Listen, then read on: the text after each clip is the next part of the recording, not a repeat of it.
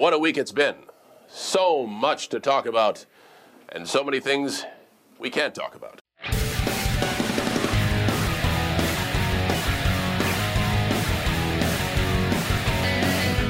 I'm Mark. And I'm Harris. And we'd like to welcome you to Behind the Gorilla, a podcast where we delve into the wild, wacky, and crazy side of professional wrestling.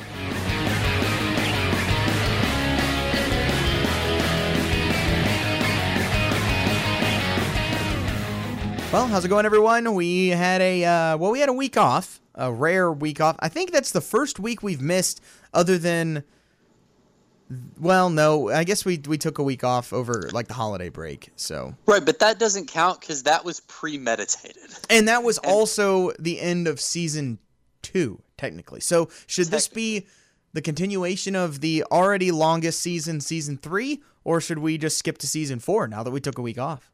I do really like the idea of it being Season 4, and we just just have, it's like somebody who has a lot of title reigns, but they're all like 3 days long. We just get shorter and shorter seasons. But no, so we got longer ones because Season 3 so far, this has been our longest one. Right, but no, I'm saying that's the peak, and now we just start winding it back down. So whenever we finish, we can be like, the most seasons of any podcast ever at 102. In 2 years.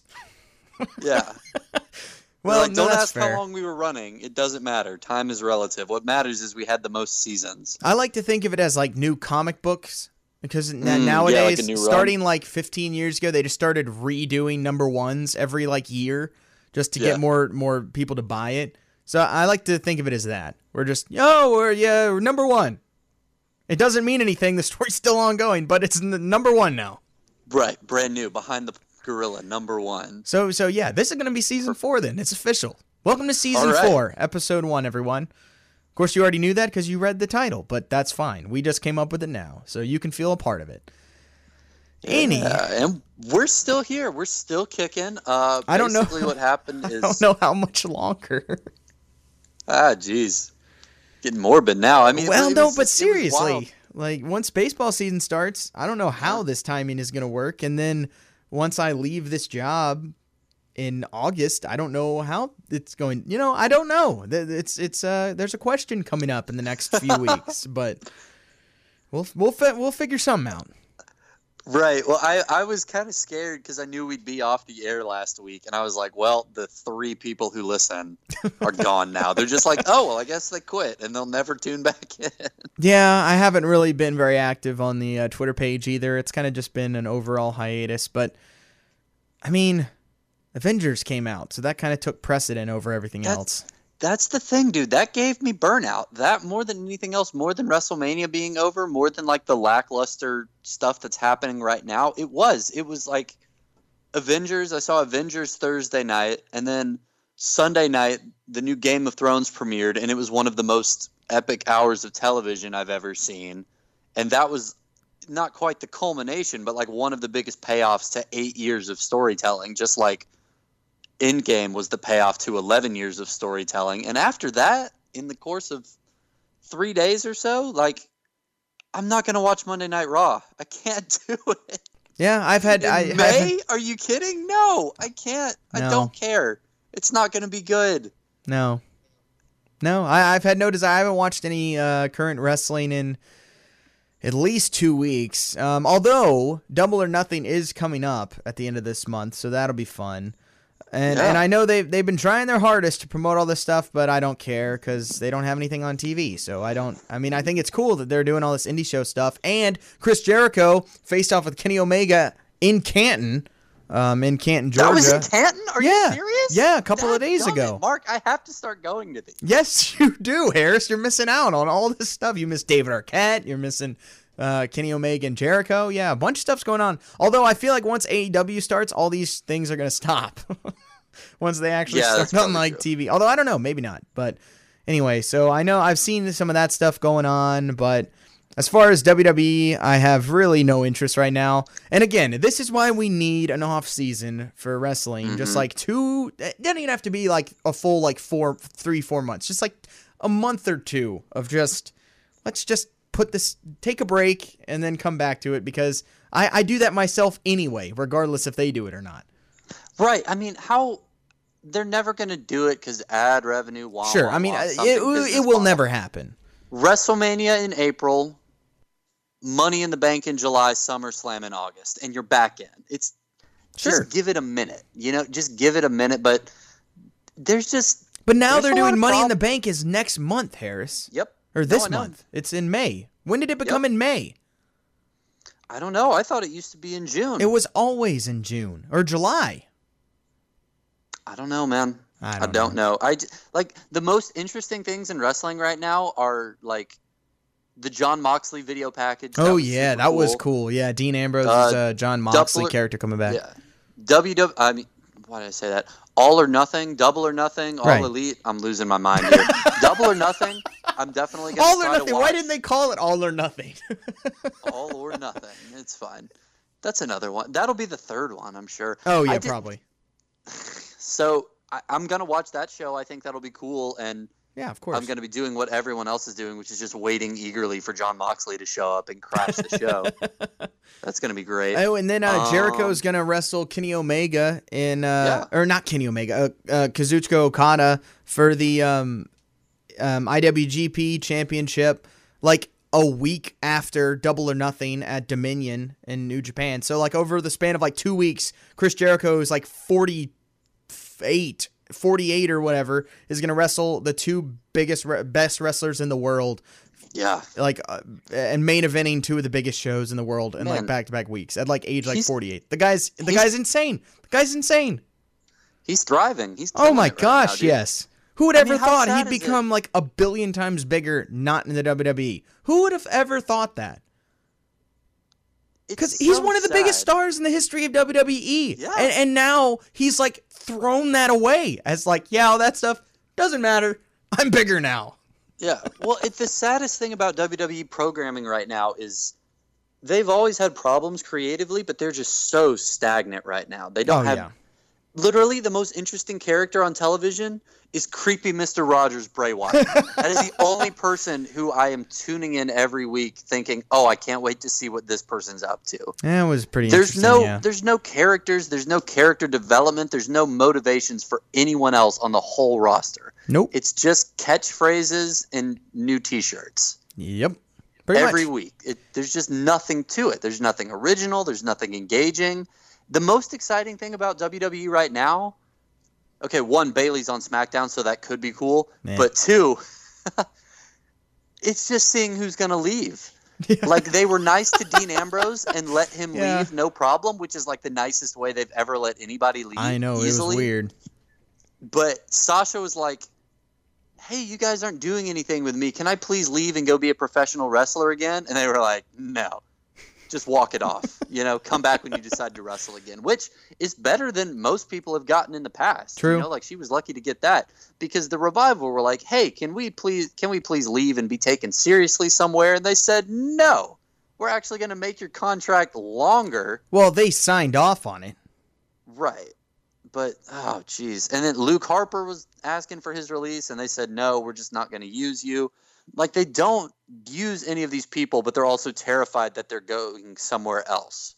So they must know that. To be honest, good. this is very similar to what WCW was doing in the late 90s when stuff was kind of going a little bit out of control. Is they would sign all these wrestlers and then have nothing for them to do because they have one or two shows and that's it. And it's just like.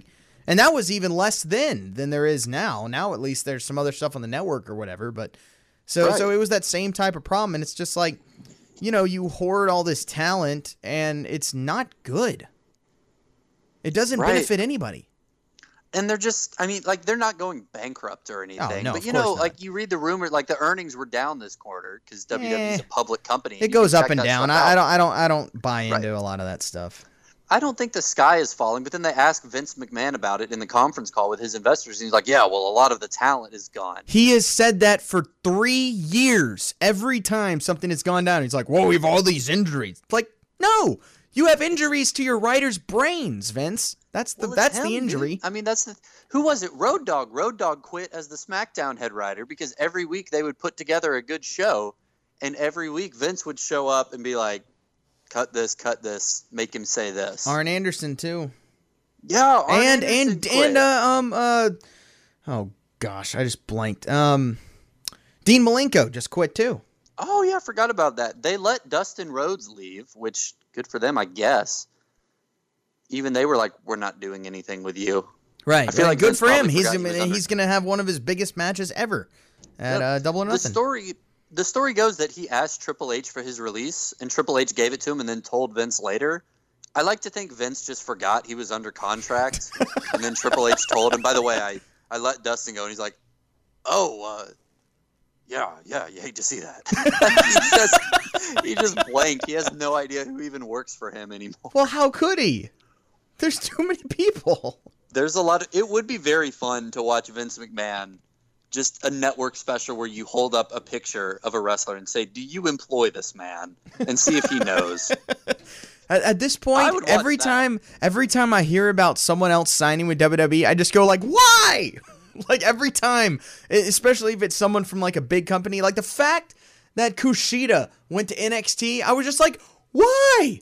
Why? You're like one of the biggest stars in New Japan. You're going to go to NXT and then be promoted to 205 Live and then do nothing for 3 years. Like, what is wrong with you?"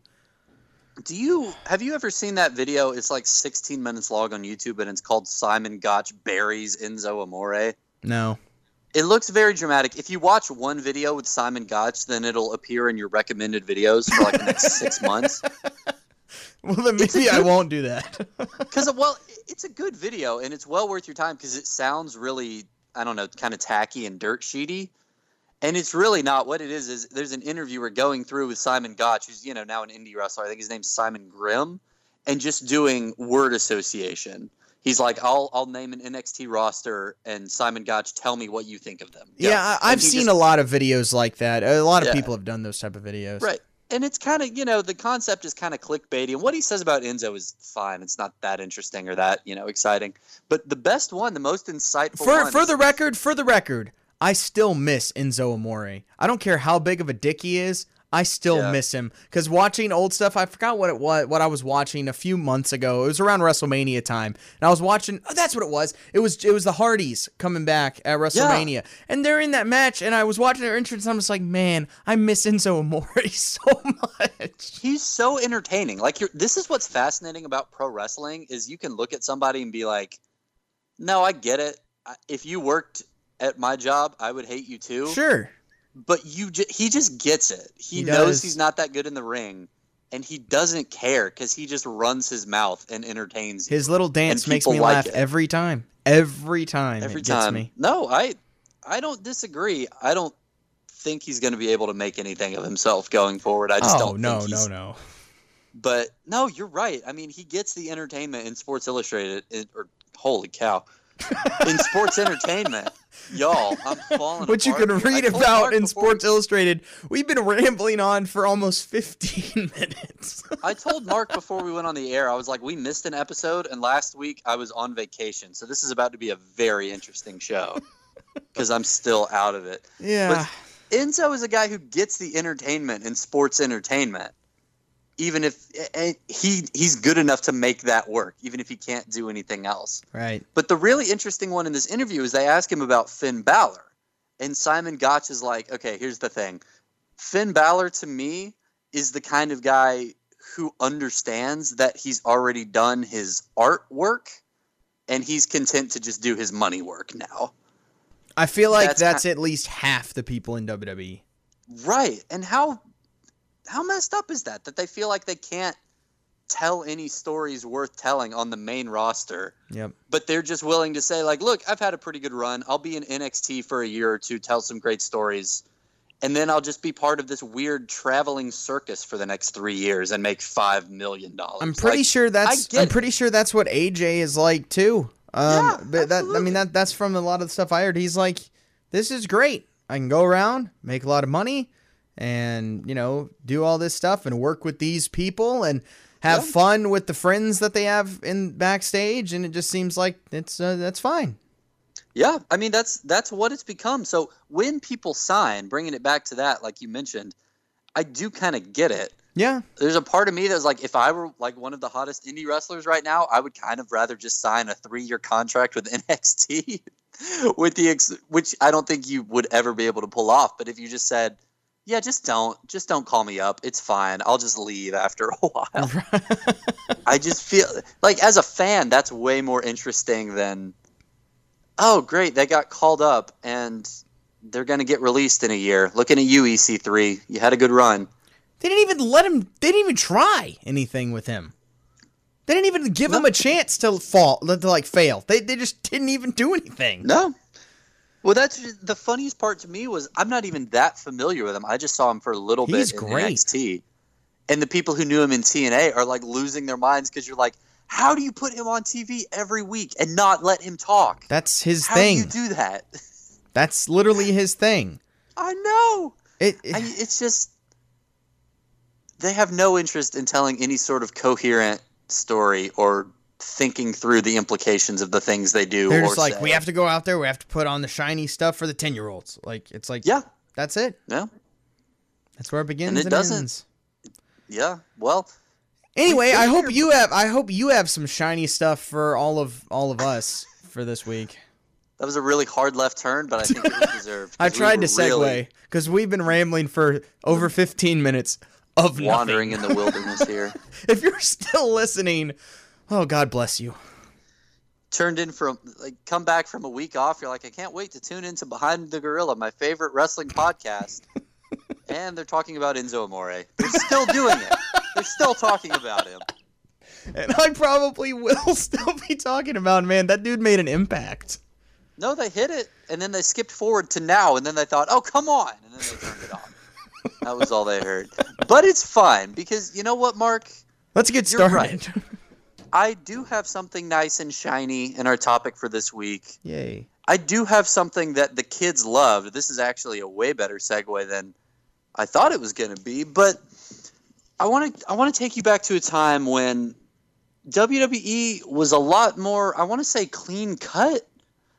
Took themselves a little bit more seriously, if you can believe that. This is in the 90s. Okay. But it's not the Attitude Era. It's not like we've thrown all this insane stuff at the wall to see what'll happen. We're in, like the new era, sort of, where they're trying to figure out who's going to be. Wait, I heard. New Day did what? What? Oh, sorry. I was thinking of something else. Yeah, that's not what I meant. I just they're in, a new era at this point in WWE history where Hulk Hogan has left, WCW is getting bigger, and they're trying to find who their new stars are.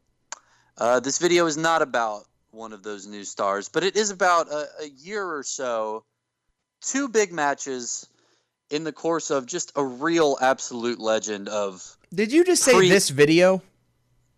No, I don't think so. You did. Okay. Mark, that's the 4th dumbest thing that I've accidentally said this whole episode. And the fact that you kind of just ground me to a halt to point that out is a little unnecessary. It took me a second for that to sink in, and I was like, wait a minute. I just missed it. This anyway. You know what? We're just going to keep going. Didn't happen. Look, you're the editor. You make it didn't happen. That's fine. Stop getting text messages. What? Your phone keeps buzzing. No, it doesn't. You're crazy. Yeah, it does. Oh, boy. We'll get through it. So it's 1993, we'll get through it. Mark. Just flash back to 1993 with me for a second. I can't. I wasn't born. There's no cell phones buzzing, interrupting conversations. There's no Mark to cut me off because he hasn't been born yet. And Jerry the King Lawler is on the warpath. Ooh. See, Jerry the King Lawler, he had a match lined up at SummerSlam with Bret Hart, and he didn't want to do it. This is a heel Jerry Lawler at the time. Bret Hart is, Bret Hart. He's very formidable in the ring. So Jerry, deciding to back out, fakes an injury. And it's one of those things where it's pretty clear to all the fans that he fakes it, but he insists, being the cowardly heel, no, I don't want to, I can't compete tonight. You should pick someone else to do it. You should pick somebody like my associate, my court jester, Doink the Clown. Oh, boy. Doink the Clown is pretty famous or infamous, depending on how you look at it. He's the original wrestling clown. He's been portrayed by many different people. He's been portrayed in many different ways. At this point in the WWF, he is basically just a clown. Like, he's not really sinister like he has been in some incarnations of Doink the Clown. He's a heel in the sense that he's sort of aligned with Jerry Lawler, but he's more just like mischievous than anything else. He's sort of a chaotic neutral. He just likes to play pranks on people, tell a lot of bad jokes. Think like Cesar Romero's Joker. That's kind of what he reminds me of. We do not disparage Cesar Romero's Joker on this show. That's not a knock on Cesar Romero's Joker. He's got his own insane charm. That's what I mean when I say this. That's the sense of humor it reminds me of. Okay, fair enough. So Doink goes out there and loses to Bret Hart because it's Bret Hart and he's Doink the Clown. Like, let's not overthink this. And in the end, he's disparaged by Jerry Lawler. Jerry's chewing him out for making him look like an idiot because that was his associate, his court jester, Doink the Clown, and he lost. And Doink turns on him. He essentially turns face, throws a bucket of water on him because that's, he's a clown. That's what he does. And, the crowd is pleased with this, whatever. It's SummerSlam. We got bigger fish to fry. The show goes on. So a few weeks later, Jerry is out here, and he is demanding, one, that the crowd give him his attention, stop calling him the Burger King, which is apparently something that has been happening for a while. I love that. That's great. Yeah, it's pretty good. It was pretty good. And he says, no, I want answers. And he insists that Doink the Clown come out and visit him on his talk show. And he gives a very different version of the story, right? He says that, I wanted to compete, but you, Doink, you came to me and you begged to be inserted in the match. And then you embarrassed me by losing. And Doink's having none of this. First he runs onto the stage to answer the interview. And have you ever seen the Harlem Globetrotters? Not in person, but yeah. Okay. You know how they do that thing where they'll have a bucket and they'll run up to the crowd and throw it and it's just full of confetti? Right. And they just pump fake everyone? He does that and Jerry bites for it because, I don't know, I guess he's never seen the Globetrotters either. But then he's kind of sitting there just bug-eyed and nodding really incessantly while Jerry's going on this rant, asking him all these really offensive questions. And Jerry ends with something like, you are my court jester. Your only job is to take my orders. And Doink says, oh, okay. You want to talk about orders? No, that's good. I'll have a quarter pounder with cheese. Wait, no, that's the wrong place. I'm sorry. I'd like a Whopper. And the crowd goes, oh, that's from Burger King. And they all start chanting, Burger King, Burger King, Burger King. I wish they had worked it into a tie-in. I really do. Because we talked about, 1993 was the year of missed tie-ins. That was the same year as the White Castle of Fear. It's a burger joint, too. What is happening? I know. Man, both companies are missing out on opportunities. Such a waste. That's disappointing. They would have never missed out on it now. Maybe they went and Burger King just wasn't into it. I don't know. Yeah, Doink just no-sells him. He goes on this long spiel about, his Burger King order. And the crowd is loving it. They're eating it up. They're laughing at Lawler. And Doink finishes this little routine by dumping a bucket of water on his head. He gets the bucket that looks like it's confetti. He switched it up, dumps it right on his head, and just runs off. So that's chapter 1. This is kind of a long-form story, so just bear with me here. This is chapter 1, where we've established that Doink, definitely not a heel, doesn't play by Lawler's rules, but he's more of a wild card, So that's chapter 1. Sure, he's the anti-hero. Right. Just think of him as Deadpool without the stabbing. Sure. Whatever helps you, whatever helps. So This was right after SummerSlam of 1993. We're going to go ahead and fast forward a few months to Survivor Series, where the feud with Jerry Lawler didn't really take off at this point. Doink has been bugging so many people with his childish clown pranks that, he has no short of rivals. And he comes into Survivor Series in a match, a traditional Survivor Series match with Bam Bam Bigelow. And it's sort of the same story as we saw with Jerry Lawler. Like, he keeps just doing dumb pranks, attacking him, throwing water on him, just pissing Bam Bam off. And Bam Bam comes into this match. It's a Survivor Series match, and he's assembled the team. Real team of killers. The Head Shrinkers and the Booger Man. Yeah. That's right, Bastion Booger, which Yeah. he's... This is early 90s. WWE is a thing to forget. People make fun of WCW in the late 90s. It doesn't hold a candle to early 90s WWE. Boy, it doesn't. You know, and I'm not super familiar with his work, if you can call it work. And No. I'm okay with staying that way, but at Survivor Series, they make their way out to the ring, and the announcers are kind of sitting by. And Mark, this is what we kind of touched on earlier in the show, but in the early 90s, what was so refreshing and what they don't have today is that you feel like the people, if not the wrestlers who were all insane, like the production crew, the ring announcers, the commentary teams were taking this very seriously. And that kind of helped because even when the dumbest stuff you've ever seen in your life is happening on screen, there's a veneer of seriousness around it that just makes it more entertaining. By Sure. Vince McMahon being in the commentary booth taking it so seriously, you're kind of inclined to take it seriously. So you need to imagine that to fully picture this moment. So we know that Bam Bam Bigelow has his team together. They come out to the ring. Bastion Booger is eating like a whole turkey with his bare hands, and he's got like grease all over his face and flecks of meat in his teeth and kind of up his nose. And the Head Shrinkers are there, and they're eating bananas, which is unfortunate, but Okay. I didn't write it. Yeah. And they're just kind of making a general mess of things. And Vince is like, no, let's find out who the Doinks are. Because, you know, it's Doink's team. And, well, Mark, it's Doink. And Doink. And Doink. And then Doink. More specifically, it's the Bushwhackers tag team with face paint and a Doink wig on. Both of them. And the tag team Men on a Mission, which I wasn't familiar with, but it includes Mabel, who would later be King Mabel. They come out, and they've also got their Doink makeup on and their Doink outfits and their Doink hair.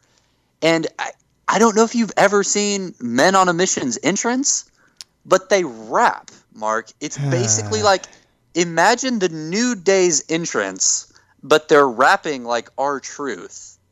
And then also imagine that they're dressed as clowns. In 1993, they come sauntering down to the ring. They get there. The Bushwhackers are like just spinning around in circles, dancing in the ring. Men on a Mission get to the ring, again, dressed as Doink. They're all dressed as Doink. And they are like... Picture, again, I didn't think this was going to come up, but picture, you know, sort of Enzo Amore doing his little chicken dance on the apron, except it's 5 clowns dancing sort of like that in the ring.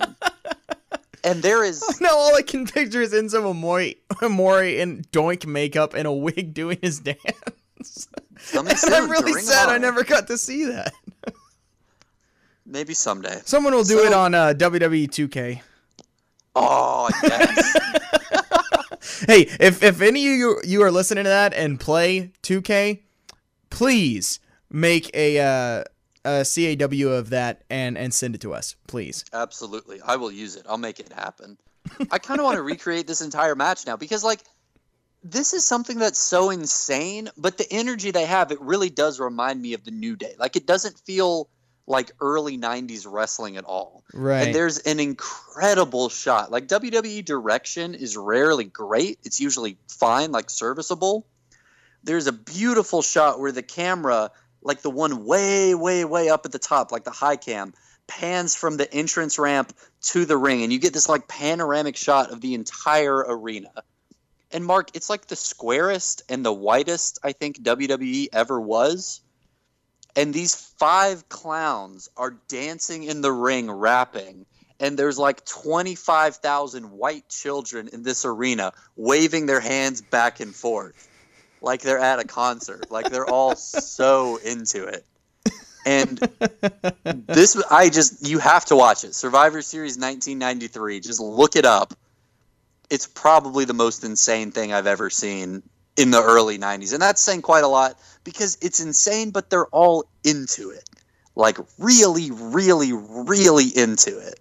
Okay, so they got something there. Unfortunately, then the match starts. And again, there's a match? Yeah, it's a match. It's not just an entrance, unfortunately. And Vince is handling this whole situation like he's a commentator for HBO boxing. Like he just refuses to be shocked by any of it. See, I love it. I like that. Oh, right. That's what makes it work. And he's like, and Mabel is looking on, or should I say, doink Mabel. Mabel doink. That's what the ring graphics say. As they get to the ring, it says doink Bushwhackers and doink Mabel and doink Mo. Like, that's their name. It's like a different wrestler. It's like the Dudley Boys. Yeah, it kind of is. Oh, man. So the match starts, and Bastion Booger begins for Team Bam Bam, and he's got, he's got some raw power, I guess. He gets a quick cover.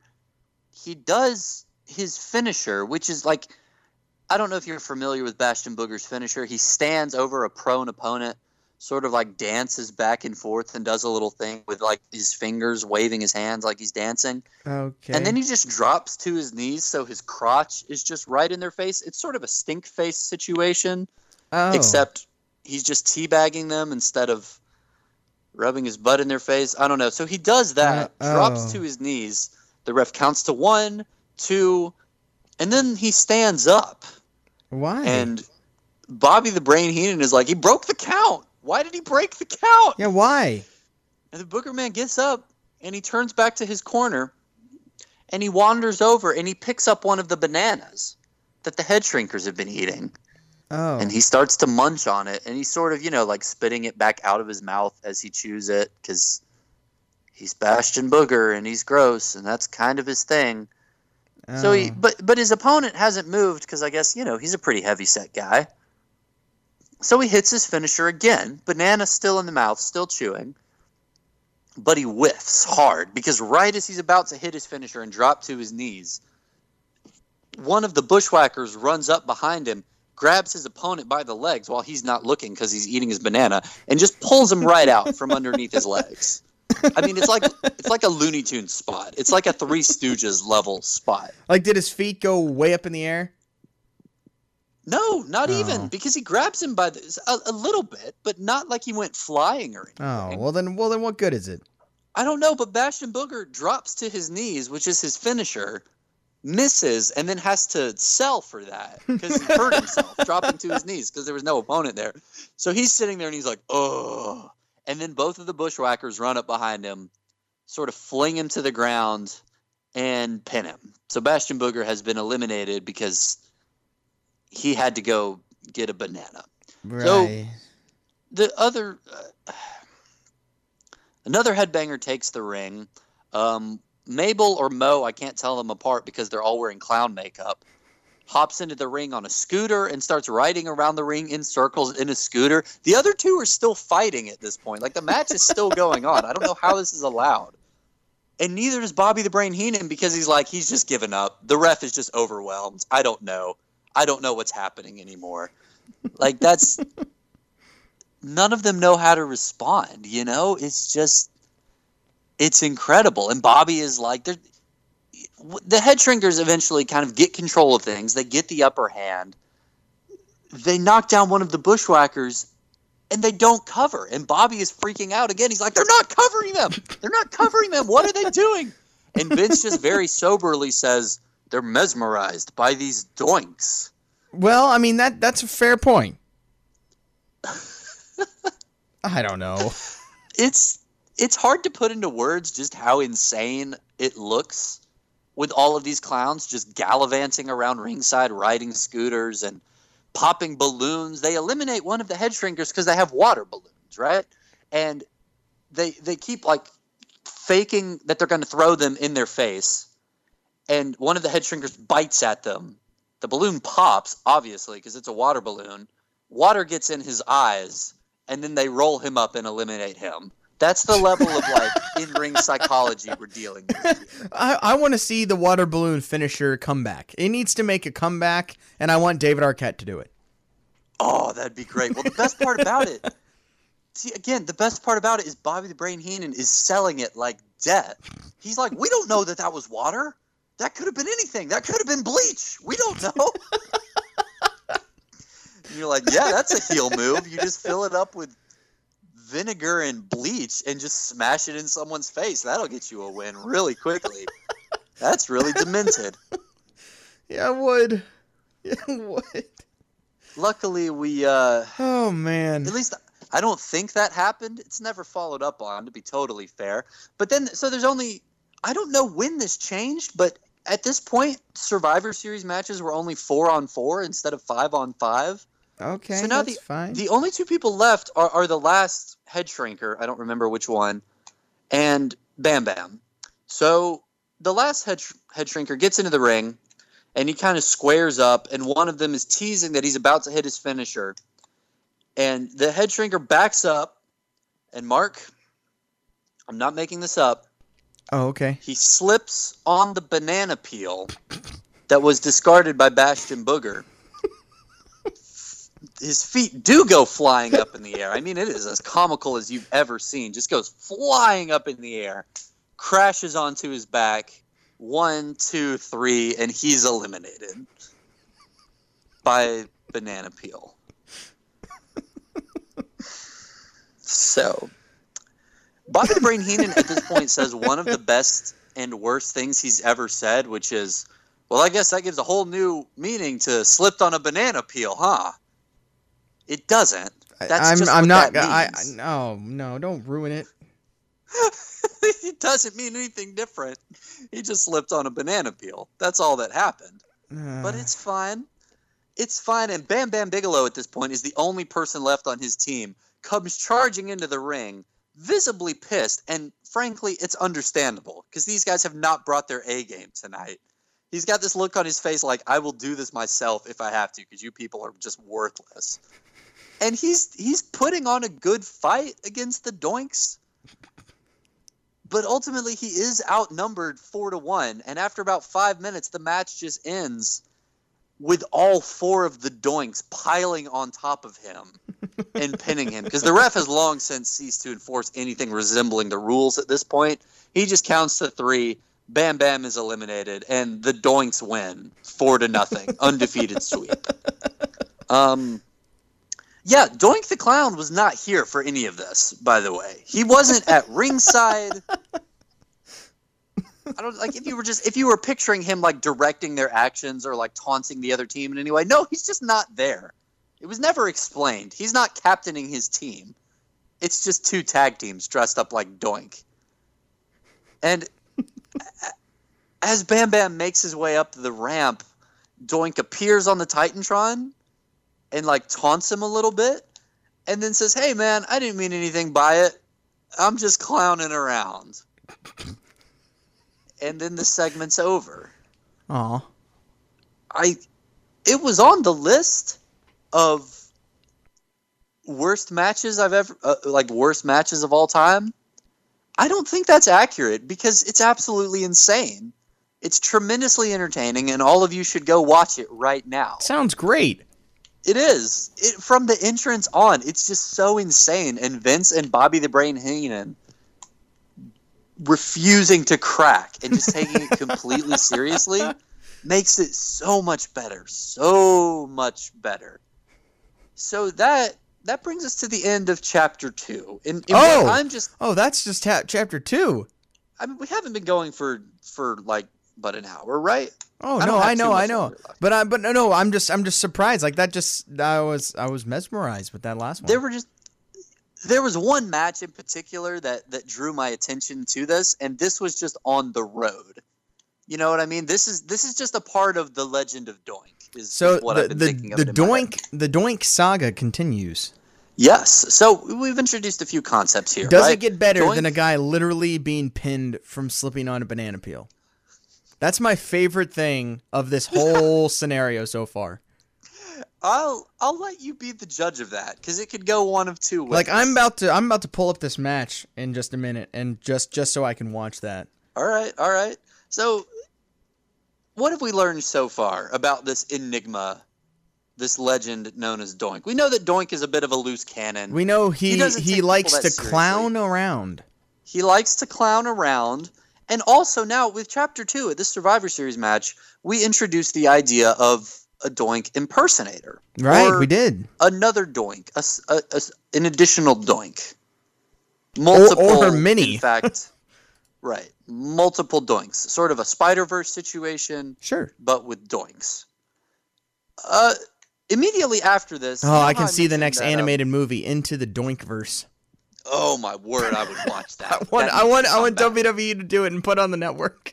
sign Enzo Amore right now and put him on Into the Doinkverse.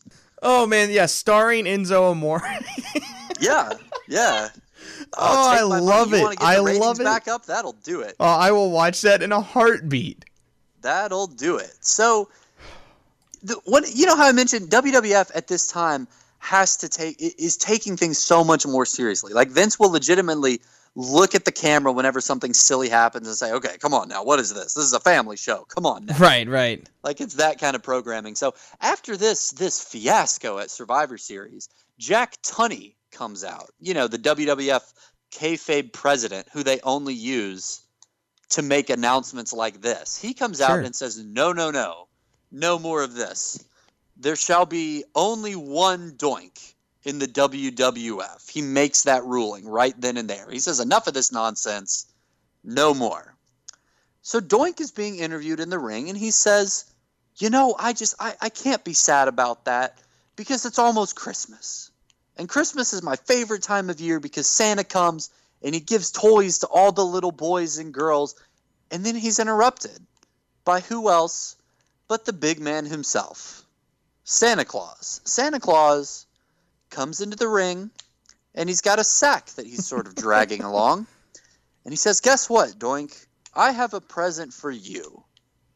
And Doink says, for me? Oh boy, a present for me. And he starts kind of dancing around. The ring interviewer, by the way, is just standing there stone-faced, like taking all this in, like, yes, this is very important. Let's see what the present is. And Santa unveils the sack, and it's a little clown. It's a little person dressed up with the makeup, hair, and exact wardrobe of Doink the Clown. Okay, hold on. Yep. Now, I know about this. Yep. I didn't know it came here, but as soon as you mentioned Doink, immediately this came to my mind, and I was like, oh, I remember when he had the little the little person with him, and the fact that now we're getting to that makes me very happy.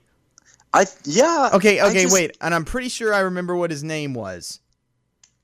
And okay, well, hang on. Let me play this out. Okay, go ahead. There's an origin to this, right? Because Doink is overjoyed. It's sort of like the combination of like he just became a father and he has a new best friend. That's kind of the look on his face. He's just thrilled. Oh. And he says, "It's Doink. It's me. It's another Doink." And he dances for joy, and the little person dances for joy. And the ring announcer has to be the bearer of bad news. And he says, no, Doink. There can only be one Doink in the WWF. I'm sorry, I don't make the rules. That is what Jack Tunney said. You remember. But there's Doink's been 30 of them.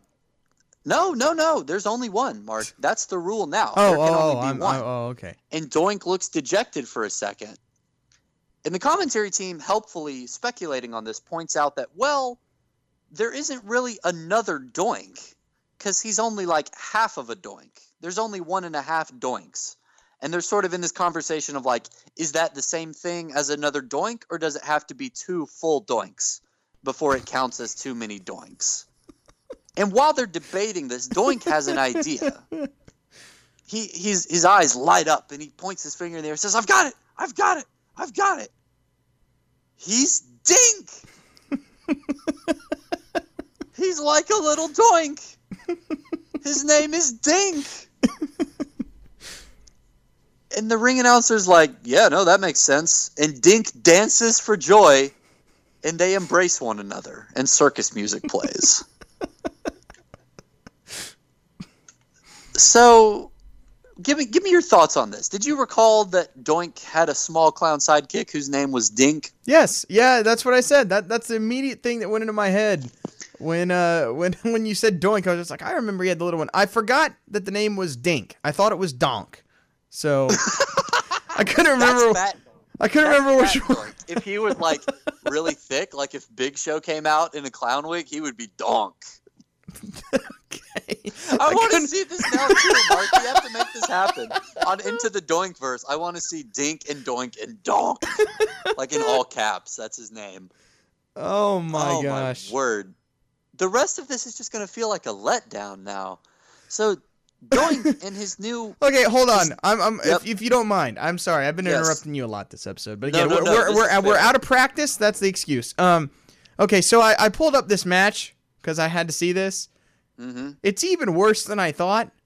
That moment, because you can see one of the head stringers, like you can see him fitting his foot onto the banana peel. Like he's looking back and like, all right, where's the peel? All right, let me make sure I plant my foot on the peel, ready for this slip. I'm so disappointed. This wasn't nearly as good as I thought it was going to be. It takes him a minute to cue it up, and also like a different camera angle probably would have helped, but you literally see his entire body like we need Kevin Dunn, and I never thought I'd say that before. Step back, step back, step back, and then when his foot is planted on the banana peel, then he slips. Like that's not the way you do a banana peel slip. You do a banana peel slip when you have the guy like trying to run into the corner and then slips on. Like you need something like some movement, not like a reaction. Yes, they didn't want him to actually kill himself. Oh, he wouldn't have killed himself like Enzo Amore did. Oh yeah, that was pretty bad. But dude, we are like 3 or 4 references away from trying to get Enzo on here. I feel like we could pull it off. We could order a cameo from him. Oh, man. David Arquette, fight Enzo Amore. Do it. Do it. Oh, man. Do it. Please do it. Yeah. David Arquette versus Enzo Amore. What a match. Go wrong. No, nothing could go wrong with that. Anyway, we're off the rails again. I apologize. We're going back to the Doink Dink saga. Right. So, at this point, this is Chapter 3. We've established that Doink does not really play by anybody else's rules. He likes to clown around. There can be different versions and iterations of Doink, and now we have discovered the miniature version of Doink, which is Dink.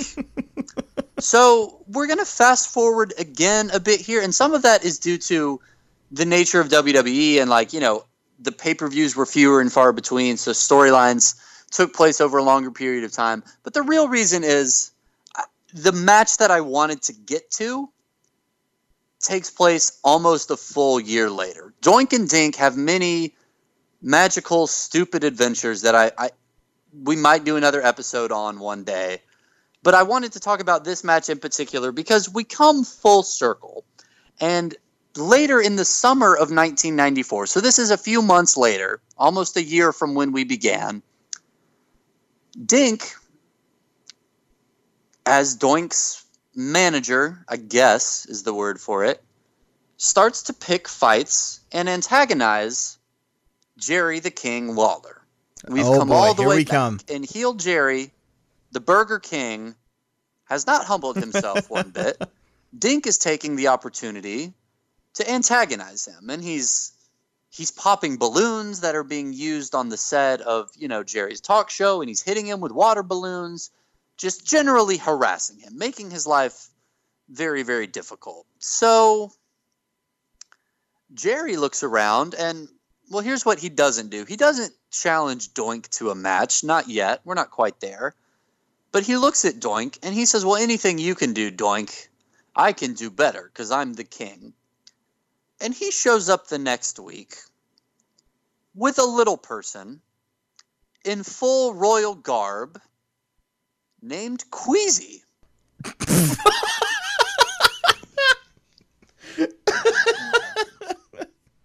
Okay, please tell me there's an explanation for this name. There's not! No! I'm so glad you said that.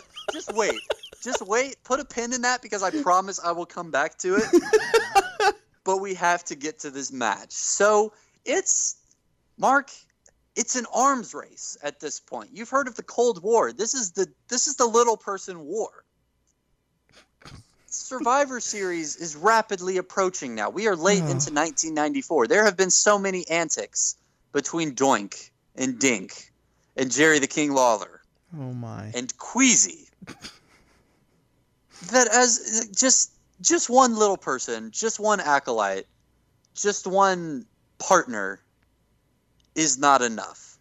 And by the time we get back to Survivor Series, Mark, a full year after this epic showdown between the Doinks and Team Bam Bam Bigelow, we have Doink's team featuring Doink, who is captaining his team this time, I should point out.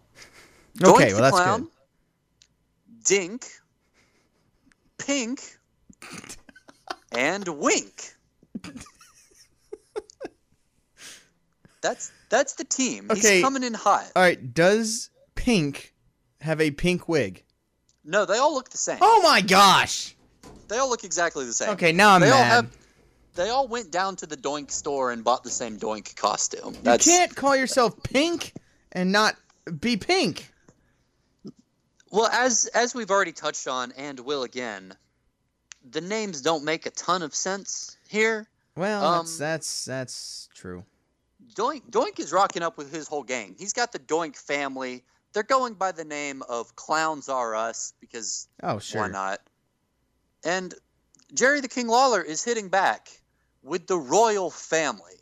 And it's him, Jerry Lawler, as the captain, leading the band of Queasy, Sleazy, and, wait for it, Cheesy. Of course. Of course. So as they make their way down to the ring, and Jerry enters first along with Queasy, Sleazy, and Cheesy, one of the commentators does in fact ask, at this point for this match, it's Vince and it's Gorilla Monsoon. And at one point, Gorilla says, "Why is his name Queasy?" And Vince says, "I don't know. Maybe Cheesy likes to eat cheese. Maybe he smells like cheese. I don't know." Wait, he actually doesn't come up with a reason? No, they don't have anything. They just no-sell it. I don't know, because the joke, here's the thing. Oh my gosh. It shouldn't be funny, but the animal part of your brain laughs when you see Doink and a miniature version of Doink named Dink. Right. Because it's the same. It's the same way that, a bigger clown named Donk is also funny. Right. Because it's a spinoff of the name. But that's not what this is. It's not, Mark, it's not even Jerry the King Smaller. How hard is that? How hard would have that been? I didn't think of that. That's funny. That would have made this whole thing worth it. Oh yes. What? Now I'm even more mad. Why that's such a better name. I don't know. I guess you couldn't have done it to 2 more, but it's a start. Oh my gosh. Oh man. Anyway. They make their way down to the ring, and as the two teams are squaring off, the commentary helpfully points out that this is sort of a handicap match because I mean, we're not animals here. This is the WWF. Oh, This no. is family entertainment. We take this seriously. Only Doink and Jerry can be in the ring together at any given time. So you're not Okay. going to see Jerry just beating up 3 little people. They're not allowed into the ring. So if Jerry tags out, then Doink also has to tag out. Them's the rules. So, you know how the last match was insane but really fun? Sure. This match is a little bit more insane, and I wonder why I'm watching it. If you look this, you can find the full match on Dailymotion. It's helpfully called something like Doink versus Jerry Lawler Survivor Series -2.5 stars. And that's not hyperbole. I looked it up. Dave Meltzer gave it -2.5 stars. It starts off as a fairly boring one-on-one match. At one point, Jerry, he's not pinning him, but he's holding him like he's got his arm locked in so Doink can't move or stand up. And he signals to the Kings, which is just what I'm going to call them because I can't tell them apart. And they, in line, start running across the ring, running over Doink, like stomping on his belly, and then going back to the beginning like a line of like kindergartners at play.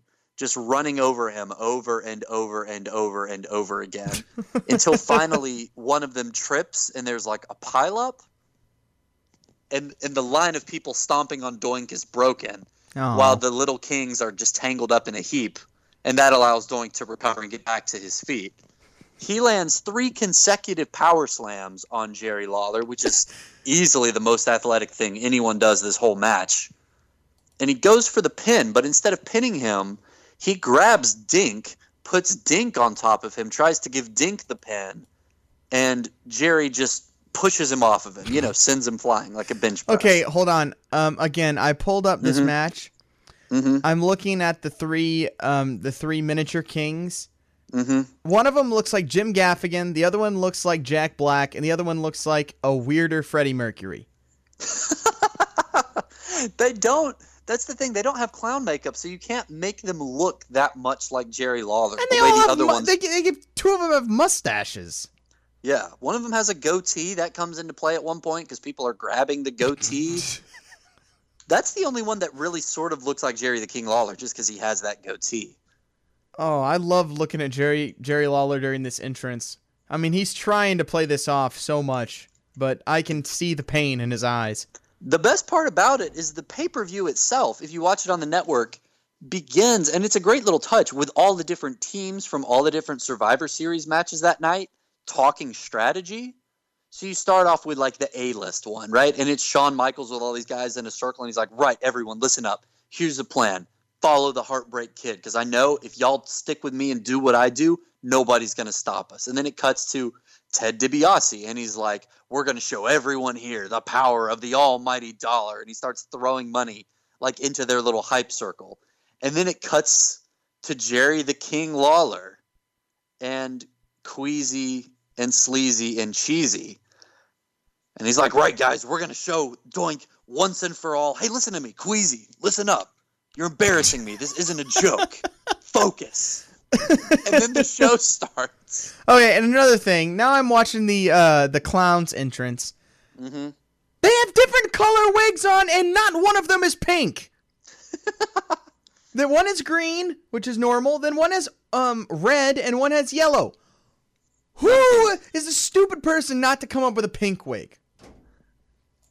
I would honestly, the only thing that would be better than a pink wig is a pink wig, and it's not pink wearing it. That would be the only thing that made it better. Just to hear Vince have a stroke trying to work that one out. Okay, yeah, that would be better. That's best case scenario right there. So the match itself is continuing, and I don't know if I've seen this in a while. Like, I can run through almost all of the spots here. So they do the spot where, like, Doink tries to throw each one of the clowns on top of the King to get the pin. And every single time at the count of 2, King just launches them up into the air. So Doink, instead of saying, I guess I better cover him myself, just turns around, grabs another one, and throws him on top. And then he gets thrown off. They do this. King turns around, slams Doink, and then repeats the same spot.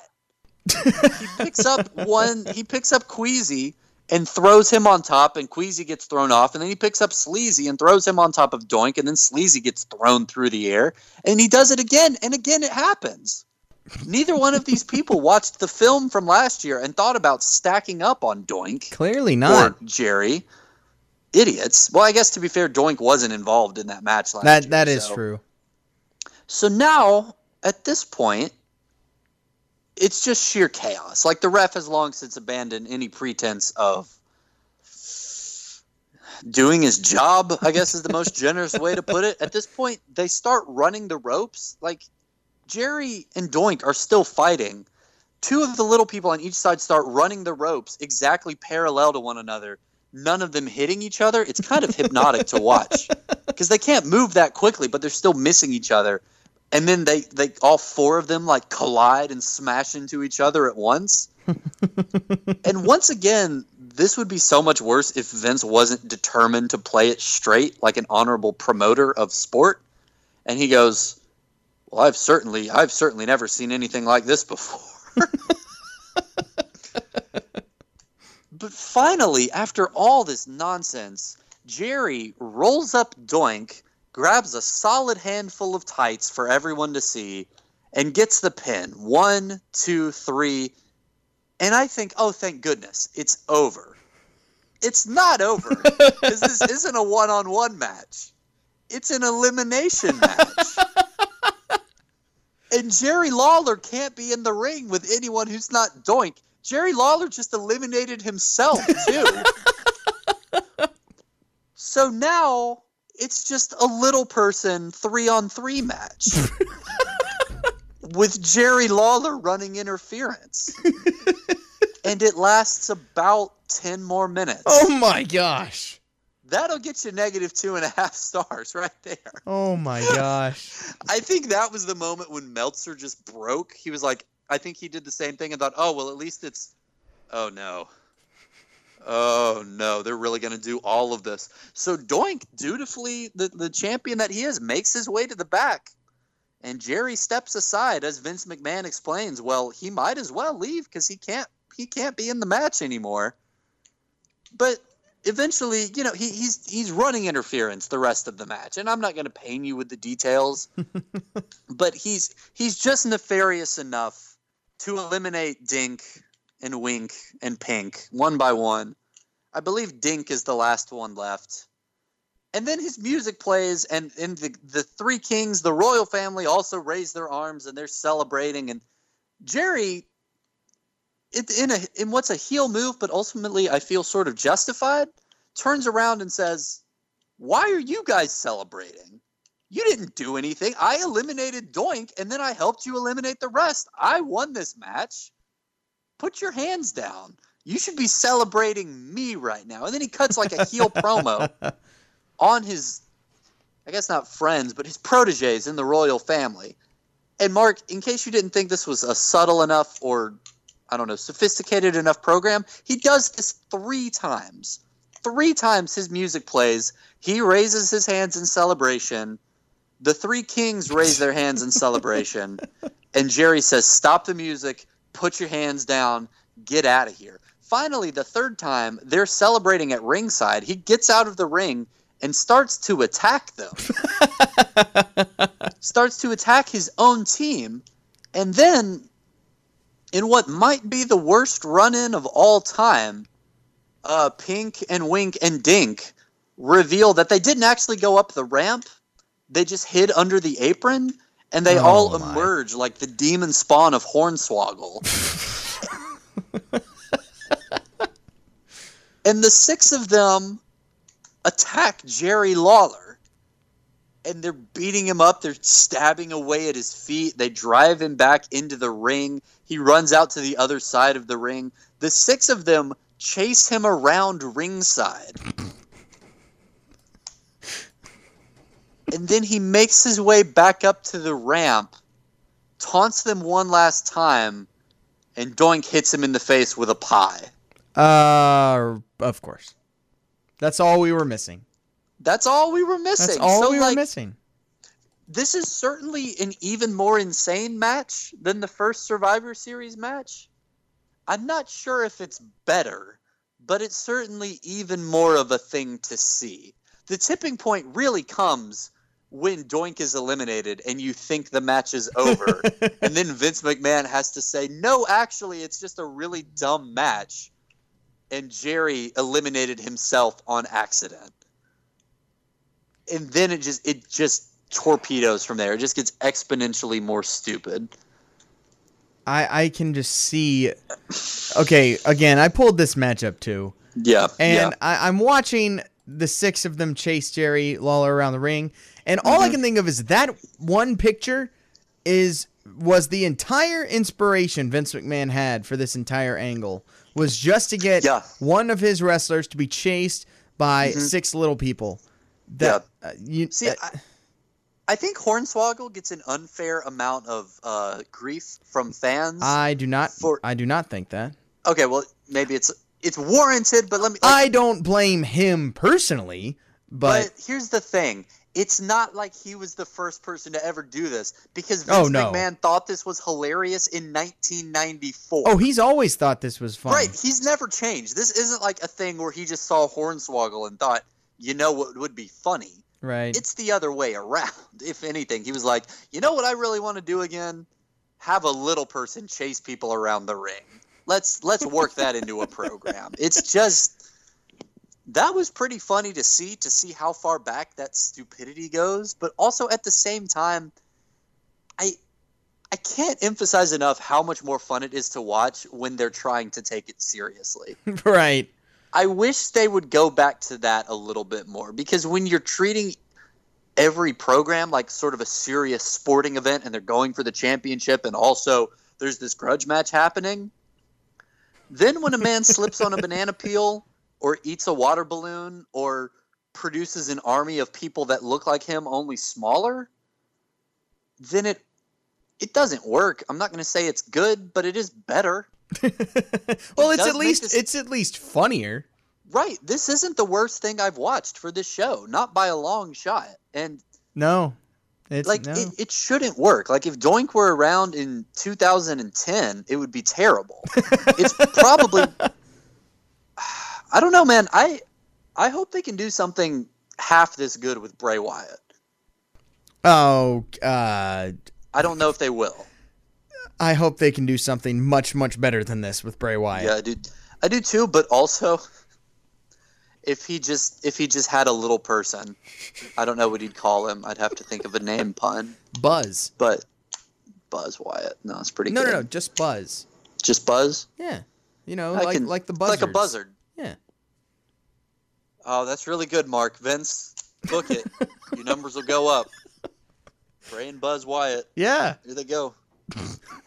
And then the puppets. Oh, my word. Of course, the puppets are part of it. I'm telling you, man, it's weird. The Pee-wee's Playhouse Bray Wyatt is odd, and I think it's good. Yeah, I mean, it's weird, but I don't know. It's different. We need that.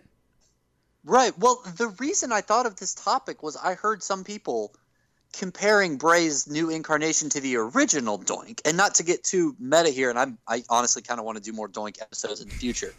But the initial portrayal of Doink, he was a sadistic, evil clown, right? Who would like pretend to be joyful, but was really just right. nakedly creepy. He was way more like a modern incarnation of the Joker than he was by the time this Angle came around, which was a more goofy, happy-go-lucky clown Joker. Right.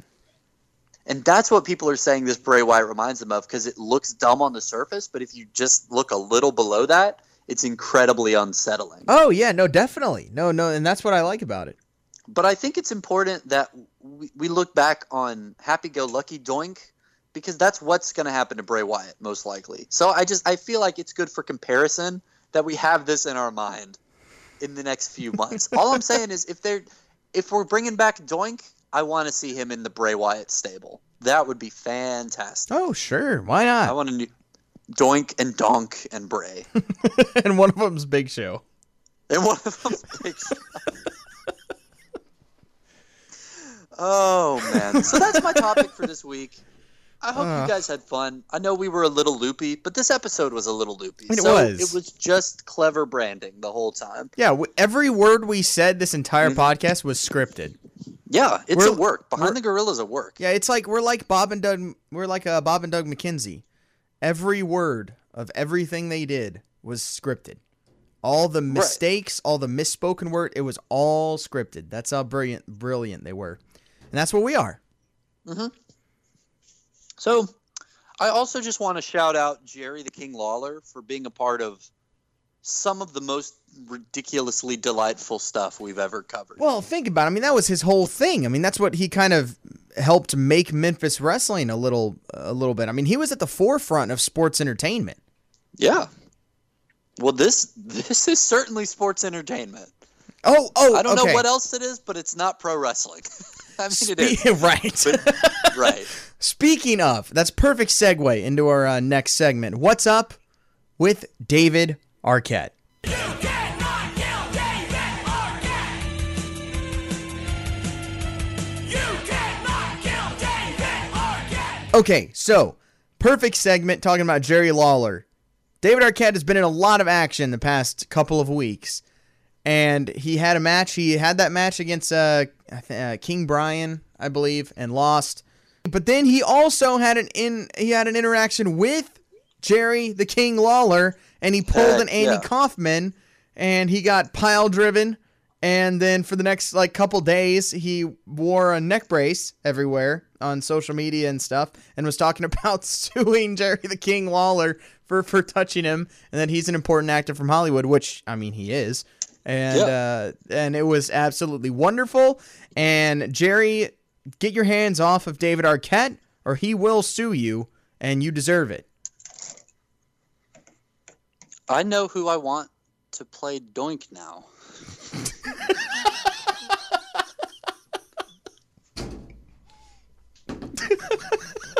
I want to see a real David Arquette's a serious Hollywood actor. Yes, I want to he see him is. go full melod. I want to see him go full method like Joaquin Phoenix in this new Joker movie and just snap and just become a real messed up Doink. Oh man, I couldn't handle that. I couldn't either, dude. I would lose my mind. It would be too the shirts good. he would make. It would be too good. Oh, man. We can only dream. See, this is the thing, kids. When WWE starts to let you down, you just have to entertain yourself. You have to. You have to make certain WWE things that you wish would happen. That's the only way to get you through it. Absolutely. Oh, my gosh. Bringing back Jerry the King Lawler and bringing back our patron saint as Doink would be the greatest angle in the history of professional wrestling. And it wouldn't even be close. And we would probably quit watching after that, because what's the point? I think so. There's nowhere else to go. You've peaked. We got to get on Photoshop and Photoshop a picture of David Arquette as Doink and send it to him. Oh, my goodness. Anyway, that does it for this episode of Behind the Gorilla. I don't have anything else. Anything else to add? Do you? I don't think we can top that, frankly. No. That mental image is good enough. It is. So, go ahead and leave us a review and a rating on iTunes. That always helps for sure. And again, it doesn't have to be a good one. You can be like, they talked about Doink and interrupted each other for an hour and 12 minutes. Screw these guys, and give us a 1 star. That's fine. That's fine. Or you can be yes, bring back Doink, and give us 5 stars, and that's fine too. I was going to say, they talked about Doink and interrupted each other for an hour and 12 minutes. Sounds like a 5-star review to me. I don't know what kind of content you're looking for. This is as good as it gets. True. Very true. Very true. Also follow us on Twitter at @behind_gorilla. If you're a wrestling person, for sure, we will definitely follow you back there. You can follow me on Twitter at MarkyMarkBrand. And I'm at Harris Wilson. So if you want to see us just whine about the current state of the product, which is what everyone on Twitter is doing right now, then give us a follow. We'll have fun together. We'll make it fun. Yeah, we will try. We will try. And so that does it for this episode. Thanks so much for listening. We'll be back. We might not be back next week. Actually, now that I think about it, because I'm going to be out of town next weekend.